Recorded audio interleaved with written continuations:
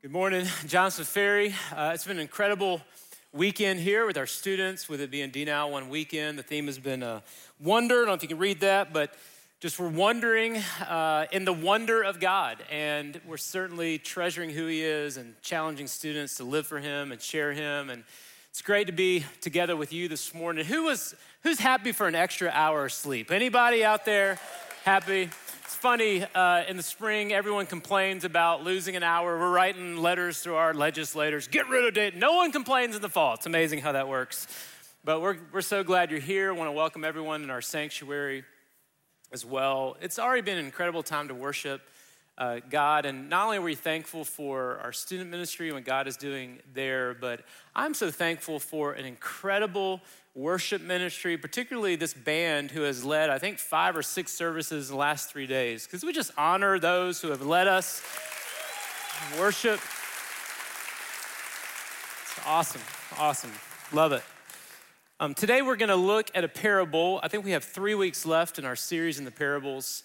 Today we're going to look at a parable in Luke chapter 14. So if you have a Bible, in just a few minutes we're going to be reading Luke chapter 14, starting in verse 25. And as I say every single week, these parables are tough. Not always tough to understand, but Jesus hits us between the eyes, and he's going to do that today in a message about following him. But before we jump into that, let me just ask you a question, both rooms. I'm assuming that when I ask you this question, all of you or almost all of you in both rooms are going to raise your hand. So here's the question. How many of you would say that you are a fan of a team? Could be any team, anywhere. Anybody here a fan of a team? All right. Yeah, you're always like, I don't want to raise my hand in church. Yes, so fan of a team. Yeah, most of us are fans of some kind of a team. The word fan, of course, is a shortened form of the word fanatic. I looked that up. The technical definition of fanatic. It means to have excessive enthusiasm and often intense, uncritical devotion towards someone or something. And as a Gamecock fan, I feel that uncritical devotion towards someone or something. And so you guys are fans of teams. You know what it looks like to be a fan. Maybe you saw this a few weeks ago. There was a lady at a Los Angeles Chargers NFL game. Her name is Marianne Doe. And I don't know if you saw this on Monday Night Football. It went viral because of this lady's reactions to her team. She was a fan. If you want some time, look it up and watch her reactions. In fact, they were so intense that many people thought that she was an actor who had been paid, and the camera caught her and she went crazy. And she does what fans do. They go crazy for their team. What do fans do? Fans, they keep up with the team. If you're a fan of a team like you said you were, you probably spent a little money on your team. It could be that you bought a t-shirt or a hat. Maybe you bought a ticket to see a game every now and then, maybe even season tickets. And fans go crazy for their team. Fans do weird things. Like we use this phrase, being a fan, we've all done it. We use this weird phrase. It's the phrase, we won. Isn't that weird that we say we won? Because at no point did you exert any energy in practice for that team to win. You don't have a jersey that was on the field for the team to win. You haven't strained any muscles at all for that team to win. You haven't gone to the gym for the team. You haven't sat in a strategy meeting about success on or off the field. And yet we say we won as if we are a part of the team. Because why? We're a fan and we love to be a fan. Jesus Christ does not want fans. Jesus Christ often ministered to large crowds. In fact, in this parable that we're going to read in a few minutes, Jesus Christ is talking to a large crowd. Now, in the church world, we love large crowds. I mean, this room right now in the AC is packed. We got people sitting on the track.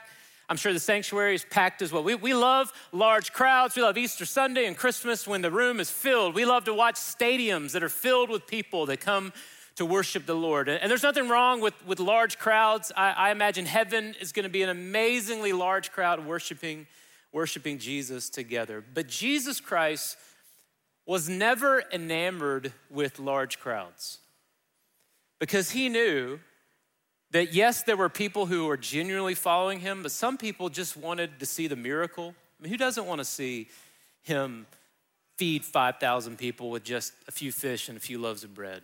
Who doesn't want to see a miracle of this blind guy that can now see? Who doesn't want to see the deaf person hear, the lame person walk? People love to see the show. And while Jesus spent a lot of time convincing people to follow him, he spent just as much time convincing people why they shouldn't follow him, or at least why they should be aware of what it's going to cost the following him. And that's what this text today is all about. It's about the cost of following Jesus. Jesus doesn't want fans, he wants followers. And so the big idea of this text today is this: salvation is free, but it'll cost you everything. The salvation that you are given from the Lord is free, at least it's free to you. Jesus Christ paid the price for our sin by dying on the cross for our sins. We don't have to earn a relationship with God. We don't have to earn God's love and favor. Salvation is free, which is a miracle, and it's amazing. But following Jesus will cost you everything. And this is the text that wars with any sense of easy believism that would somehow portray following Jesus as just believing the right things and then acting in ways that don't correspond to what you believe. So let's look at this text today, Luke 14, verses 25 to 33, and just allow Jesus to challenge us. I think there's a challenging message for all of us today about asking, am I a fan or am I a follower? So as soon as you get there, and if you're physically able, would you stand up? Let me read for you Luke 14, verses 25, and we'll end in verse 33. Now, large crowds were going along with him, and he turned and said to them, "If anyone comes to me and does not hate his own father, mother, wife, children, brothers, sisters, yes, even his own life, he cannot be my disciple.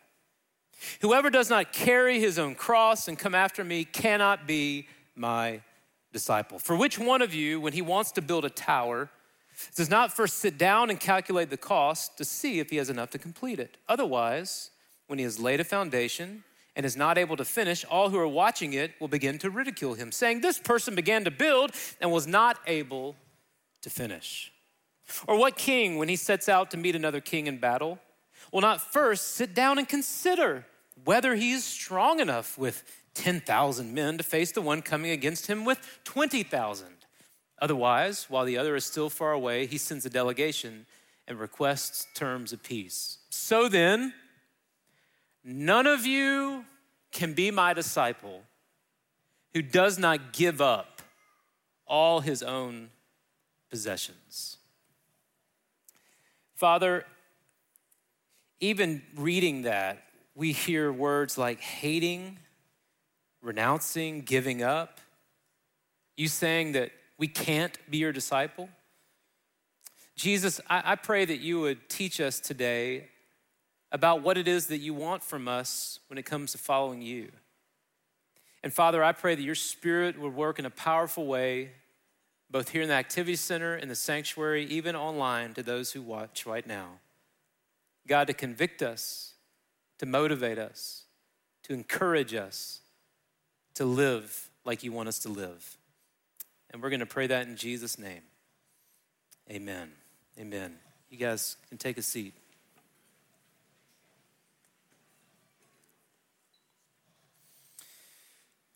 So the scene here, as you read in verse 25, is that once again, Jesus has a large crowd in front of him. Now, if I were a PR director for Jesus, I'm thinking, this is going great. I mean, Jesus, you came out of nowhere, and look at the crowd that you've generated. Look how many followers you have. Jesus, have you looked at your Instagram account? It's amazing how many people you got following you. And yet Jesus turns to the crowd, knowing their hearts, and he challenges them. And he looks at this large crowd and says the following in verse 26. If anyone comes to me, in other words, if you want to follow me and you don't also hate your father, your mother, your wife, your children, your brothers, your sisters. Yes, if you don't hate your own life, you cannot be my disciple. Now, we're going to talk about what that word hate means. But first, we need to understand that Jesus Christ is getting across something to us, and that is that when you are saved, that is not the finish line. In fact, when you are saved, this weekend we had 20 or so students who said, I want to give my life to Jesus Christ. And that's awesome.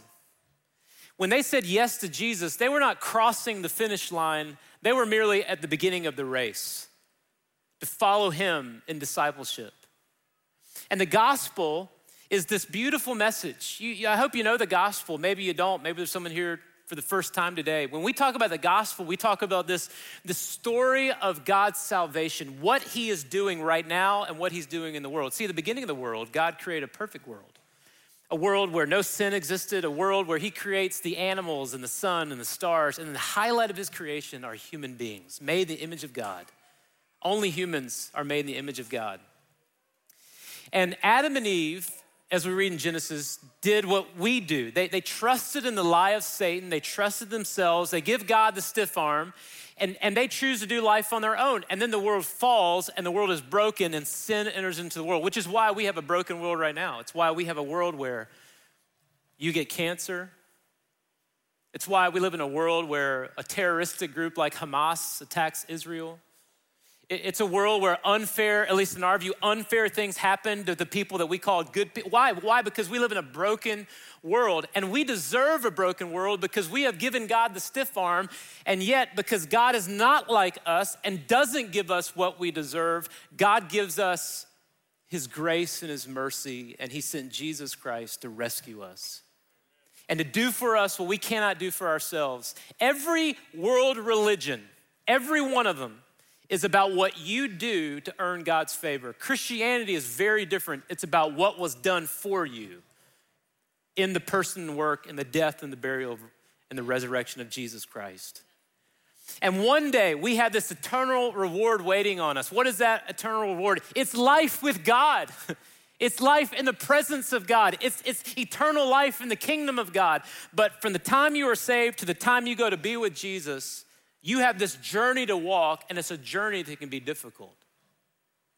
And Jesus in this parable is making sure that we know just how difficult this is gonna be. It's gonna require a cost, and it's gonna require us to be growing in him. I love how Paul says it like this in Colossians 1.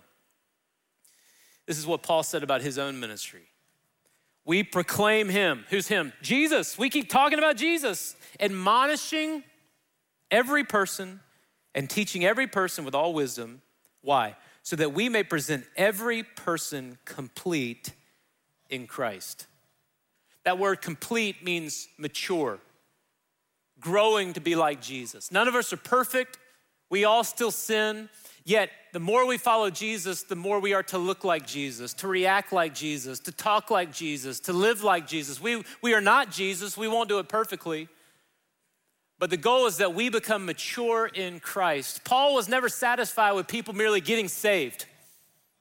It was that they were saved and discipled and walking in the ways of Jesus. And Jesus is making sure that the crowds know, hey, you want to follow me? Just know something. You're going to have to hate the people most precious to you. Father, mother, brother, sisters, even your own life. Now, what does he mean by the word hate?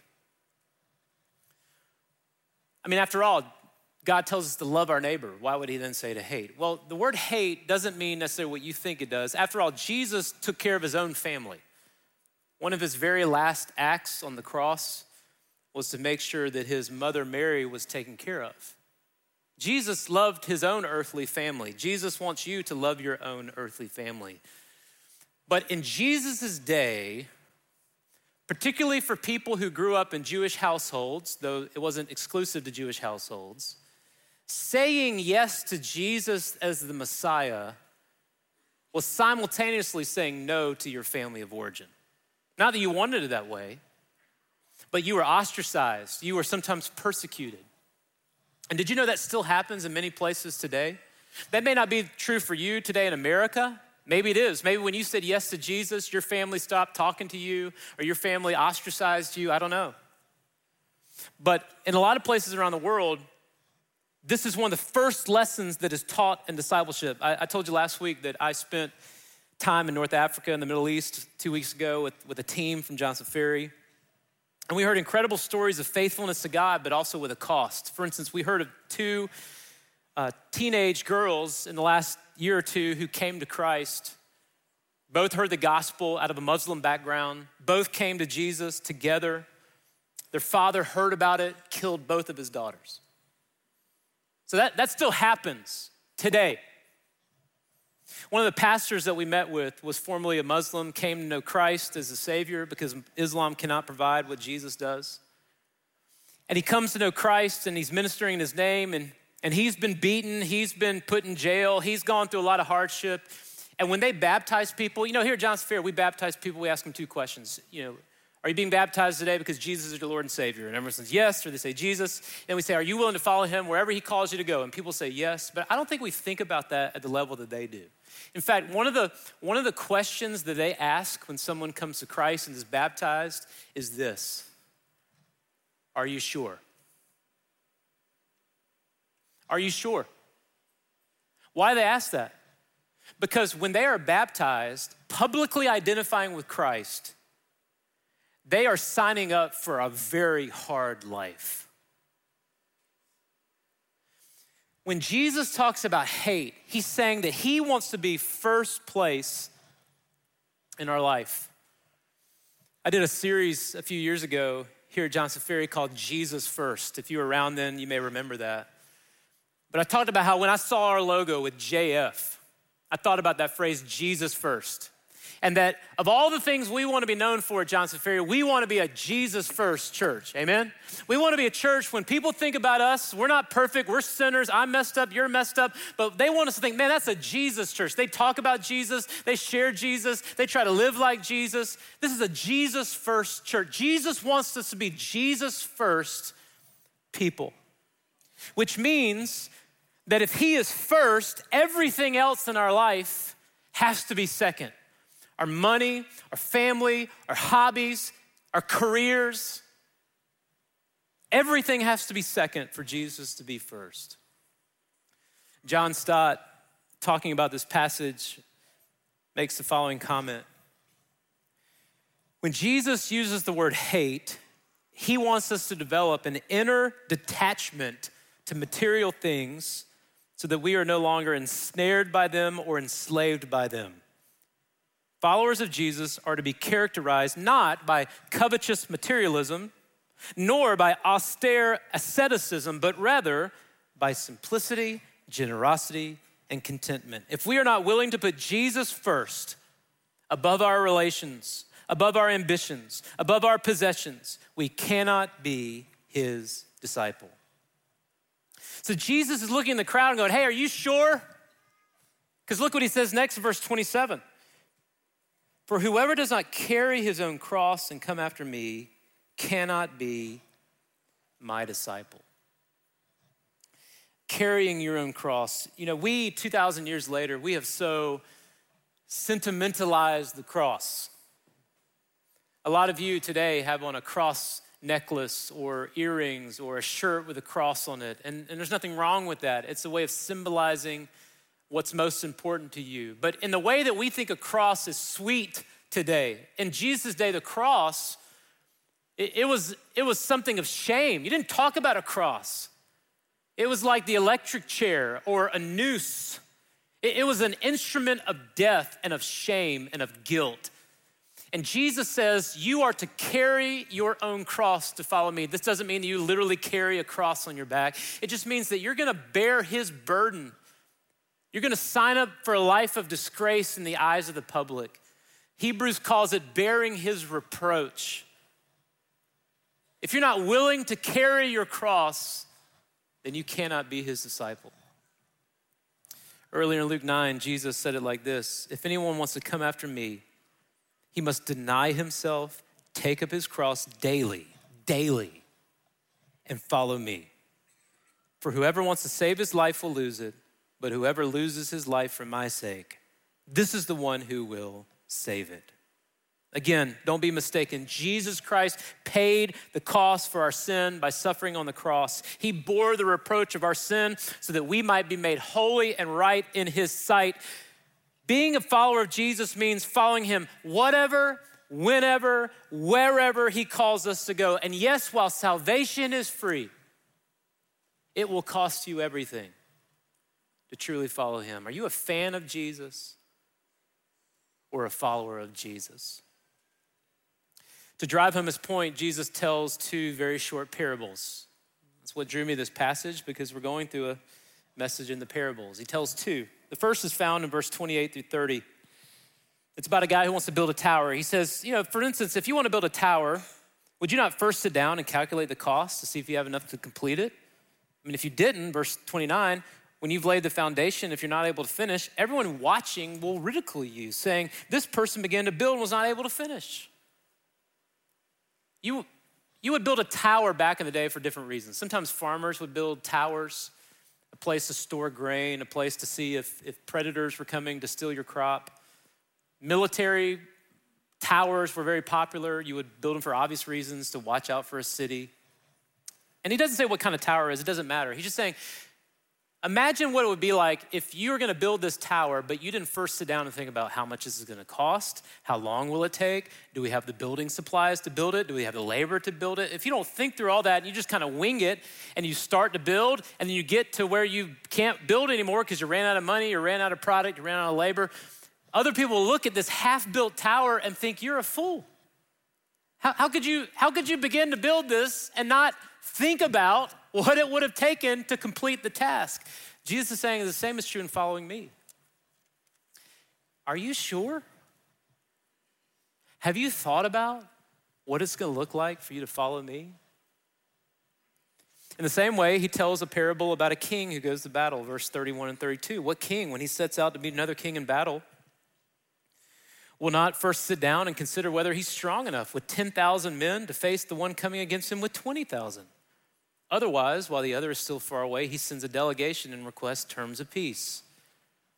You're a king of an army. You have 10,000 men fighting for you, but you know the other army has 20,000, which means you got to sit down and think about, yes, we're outnumbered, but do we have the strength? Do we have the weapons? Can we take this army? Do we have the resolve? If not, we should probably send out some delegates to prevent a war that we can't win, to somehow either surrender or settle terms of peace. Jesus says a good king would do that. He's telling us you need to know what you're up against and prepare for that. And I can't help when I read that to think about the fact that we, as followers of Jesus, we're in a battle, aren't we? And we have an enemy who wants to destroy us, who wants to kill, steal, and destroy. Now, thankfully, Satan is not as strong as God, and that's good news, amen? Even the devil, as Martin Luther said, is God's devil. But he is stronger than us. And we need the power of Christ, and we need the Holy Spirit in our life, and we need to take stock that when we sign up to say yes to Jesus, there is a cost. And are we willing to pay the cost? So Jesus ends this teaching in verse 33 by getting out of the parable and just being straightforward. So then none of you can be my disciple who does not give up his own possessions. It's interesting when we read texts like that, we tend to dismiss them. We think about the fact that only the rich young ruler is the only example we have of someone where Jesus asked to give up all of his stuff, to sell it and follow him. And that makes us feel better because let's be honest, we don't want to give up all our stuff. But what if we just read it at its face value? Jesus is saying, unless you are willing to give up all of your stuff, and Lord knows all of us have a lot of stuff. Unless you're willing to give all that up, you cannot be his disciple. Salvation is free, but it'll cost you everything. History is filled with example after example of people who paid the ultimate price, the price of their life, to follow after Jesus. I think about particular ones who've inspired me through the years, men like John Bunyan or Adoniram Judson, David Brainerd, others. The first missionary I ever heard about who gave his life for Christ was about 20 years ago. It was a man by the name of Jim Elliot. I don't know if you've ever heard of him. Jim Elliot was a part of a crew who, as a bunch of 20-somethings, went to Ecuador to reach a particular Indian tribe. And he went with 4 other men. He was married, another man was married. All their families went to Ecuador, and they were trying to make contact with this tribe, and they had a few interactions with some of the Indians there in this tribe, and it went positively, and they set up a meeting. But when they got to the meeting, the tribe had brought the rest of their Indians, and they saw these white-skinned men as a threat, and they speared them to death, killing all 5 of them. And this story was national news. Many of you might remember having read about that. In fact, Life magazine read a 10-page article about this sacrifice, and they used this phrase. They called it a seemingly senseless sacrifice. Long story short, Elizabeth Elliot, an amazing woman, went back to that tribe with her daughter and began to lead these men to Christ, loving them, forgiving them, the very men who killed her husband. And she wrote a book about it, and she wrote in response to what Life magazine had called a senseless sacrifice, and she said this: "He is no fool who gives what he cannot keep to get what he cannot lose." That was right out of Jim's diary. He is no fool. You're not a fool if you give what you can't keep. What can't you keep? Your life. This temporal life. You can't keep it. You're not a fool to give up your life because you're getting what you can't lose. What is that? It is glory with Jesus. Now, most of us will not be called to give our physical life for Jesus. Maybe, who knows what the future holds. And I pray that all of us would be willing to give our lives for Christ. And some of you, if you go to the nations where we are praying that you will go, may put yourself in a place where that might be asked of you. But most of us, living in Atlanta in 2023, are not going to be called to give our physical lives for Jesus. But there's still a cost to be paid. There's still a death that we need to die to self. I want to talk about what might just be 3 deaths that you need to think about this week. I'll go through these fairly quickly, but if you want to write these down, 3 deaths that we need to die to pay this cost in following Jesus. Number 1, what's the first death? It's a death to selfish determination. Selfish determination, selfish ambition. You remember that story when right before Jesus is going to be arrested and go to die on a cross, his disciples get into an argument? Do you remember this? And I love how Luke 22 summarizes their argument. It says this: "And a dispute also developed among them as to which one of them was regarded as being the greatest." Jesus is about to die. What are they arguing about? Yeah, I know the whole death thing, but Jesus, which one of us is going to be the greatest in heaven? And not only that, these 2 wimpy boys send their mama to do the work. That's what we're all like a lot of times. Yeah, Jesus, death, heaven, got all that, but what about me? You know, we often renounce and repudiate an outward, explicit prosperity gospel, which is taught in a lot of places all over the world, including this country. In fact, we have exported it from America around the world. And it's this false teaching that says, if you follow God faithfully, then he's gonna give you really good things. You follow Jesus, you're gonna get a nice house. You follow Jesus, you're gonna get that car you've always wanted. You follow Jesus, you have plenty of money. You follow Jesus, you never get sick. Now, it is amazing that we do prosper in the Lord. I mean, God gives good gifts to his kids, and I don't want to dismiss that at all. But if you somehow go into this relationship thinking, if I, then he will, then you are believing what is a heresy. And we might say, no, we don't believe in prosperity gospel. But there is a kind of implicit prosperity gospel that a lot of us are attracted to. It's this idea that, yes, we can follow Jesus and pay the cost, but then we can have this really awesome life at the same time that impresses other people. Mark Sayers wrote a book called Disappearing Church, and I love how he summed up this very thought.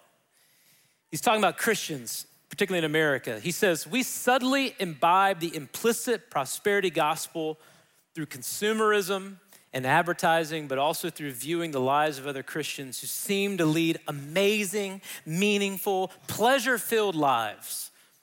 We only have to troll through our Instagram feeds to find pastors, believing musicians, artists, authors, activists, who seem to live incredible lives. These people seem to have the best of both worlds. They follow Jesus and they get to travel, live in cool neighborhoods, hang with interesting people, have incredible marriages, or rock the single life and connect with the most amazing people. Have you ever noticed how appealing everyone looks online? I sometimes look at my life online. I think, I wish I lived that life, right? I'm jealous of myself sometimes online. Because we just publish our highlight reel and everything's awesome. And if we're not careful, we start to think, yeah, the cost of following Jesus, but I really want to be a big deal in the eyes of other people. Selfish ambition, selfish determination. We got to die to that stuff. What else do we need to die to? Number 2, sinful desires. Sinful desires. This might seem obvious. We have to continually be putting sin to death through the power of Christ. Romans 6:11 says this, talking to Christians. So you too consider yourselves to be dead to sin, but alive to God in Christ Jesus. I'm still gonna sin, you're still gonna sin. Until the day we die or Christ comes back, we're gonna have this tendency to fall back into sinful patterns. But I have to get up every day, die to self, and consider myself dead to sin. A lot of you are letting sins master you because you're not allowing Christ to master you and putting that sin to death. Sinful desires. Number 3, what's another death? We have to die to secondary distractions. Secondary distractions. As I said earlier, we are at war with an enemy who seeks our destruction, who wants to distract us. And often we think about the devil, him being out in front of us. How is he gonna hurt us? Either by tempting us to sin or through outright persecution, which is certainly the case in a lot of places in the world today. You follow Jesus, your life is in jeopardy. But in our pursuit of looking out here, we tend to forget our flank over here. And one of the ways that Satan works in our life is through these seemingly good things that can become secondary distractions. Hebrews 12 says this, therefore, since we also have such a great cloud of witnesses surrounding us, let us rid ourselves of every obstacle, we're gonna come back to that word, and the sin which so easily entangles us. And let's run with endurance the race that is set before us, looking only at Jesus, the originator and perfecter of the faith, who for the joy set before him, he endured the cross, despising the shame, and has sat down at the right hand of the throne of God. He's talking about running this race. And yes, there is sin that can entangle us, but there's also obstacles, weights, things that aren't bad, but can become distractions. This is what we're talking about when we talk about our family, our kids, our sports, our money, our career, our vacations, our boats, our houses. None of those things are bad things. But we need to be careful that those good things don't become God things that keep us from truly following Jesus. There's a story of the Knights Templar around 1000 AD when they were heading back into Jerusalem to fight what they considered a holy war, a crusade. There was a story about that they would be baptized before going to war. And then when they were baptized, they would hold their sword above the water. It's a way of saying, hey, God, I'm going to give you my whole life, but not my sword. I'm going to fight with that. And whether that story is true or apocryphal, we kind of do the same thing. Like, what do we hold up to God? It's like, I'm going to be baptized, death to self, as we hold up our phone, making sure that doesn't get under the water, or a wad of cash, or a picture of our family. You can have all of me, just not that. Salvation is free, but it's going to cost you everything. Are you sure? Are you sure you want to follow Jesus? Tomorrow here at the church, we're going to do something that's a lot of fun. It's our Veterans Day lunch, and we invite all kinds of veterans from our church and community to come. And we do this cool thing called a walk of honor. And so we'll parade them in, and the kids from our school wave the flags, and we go crazy. It's all these guys are trying to squeeze in their old uniforms. They're walking in here. It's awesome. I love that day. And then we have a big lunch for them. And we reflect on the service of men and women for our country. And I was reading something recently about the men who stormed the beaches of Normandy on D-Day. I mean, what produces the courage to jump out of this boat knowing that your life is about to end? There's a lot of letters from some of the men who did that made it home. One of them is a letter by a guy named Jack Lundberg. He's not famous, probably never heard of him. Second lieutenant in the Army. And he wrote a letter that his parents got as this man died on that fateful day. And his letter said this to his parents. He was married, he was 25. He says, "You have had many times more your share of illness and deaths in the family. Still, you have continued," talking to his parents, "to exemplify what true parents should. I am sorry to add to your grief, but at all times realize that my thoughts are of you constantly and that I feel that in some small way I am helping to bring this wasteful war to a conclusion. We of the United States have something to fight for. Never more fully have I realized that. There's just no other country with comparable wealth, advancement, standard of living. The USA is worth a sacrifice. Remember always that I love you most fervently and I'm proud of you. Consider Mary, my wife, as having taken my place in the family circle, and watch over each other. Love to my family." How do you muster up the courage to storm the beaches of Normandy? According to Jack Lundberg, it's pretty simple. You consider yourself dead before you even get there. And while I love our country, we have something far greater than a country, far greater than your career, far greater than your money, far greater than even your family. We have the precious salvation that's given to us in Jesus Christ. And that's worth the cost of living for Jesus, no matter what. I want to pray for you as it regards to this. And I was thinking about Galatians 2, which is my favorite verse. And this is what Paul said about his life. And I wonder if this is true of you. He said, "For I have been crucified by Christ. It is no longer I who live, but Christ lives in me. And the life that I now live in the flesh," in other words, the life that I live now going to work or taking my kid to baseball practice or visiting my mom in the nursing home, the life that I now live in the flesh, I live by faith in the Son of God who loved me and gave himself for me. Salvation is free, but it'll cost you everything to follow Jesus. I wonder if there's someone here today, sitting right here in the AC, maybe over in the sanctuary, and let's be honest, you've been playing church for years, but you've never truly surrendered your life to Christ. And I believe that today needs to be the day of salvation for you. Saying, "God, I want to surrender my life to you. Come into my life, forgive me, save me, change me." I also think there are a lot of you who've been following Jesus for decades and you have drifted into secondary things. And you're not living a Jesus first life. And you too need to surrender your all to God. So I don't know what God wants to do in your life, but I do know that he's moving. He's been moving all weekend, and I pray he's moving right now. So I'd love to pray for you.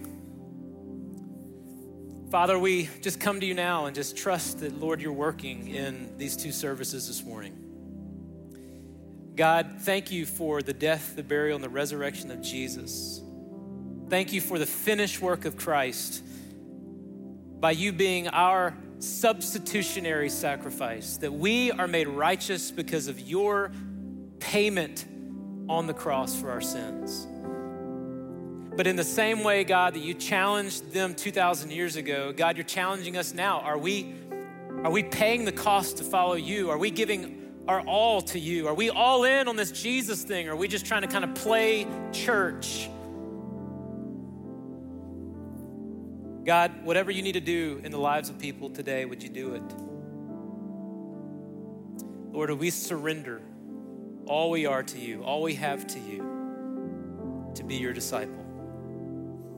God, we love you, and we thank you for how you work. It's in the precious name of Jesus that we pray, that we preach, and that we sing. Amen.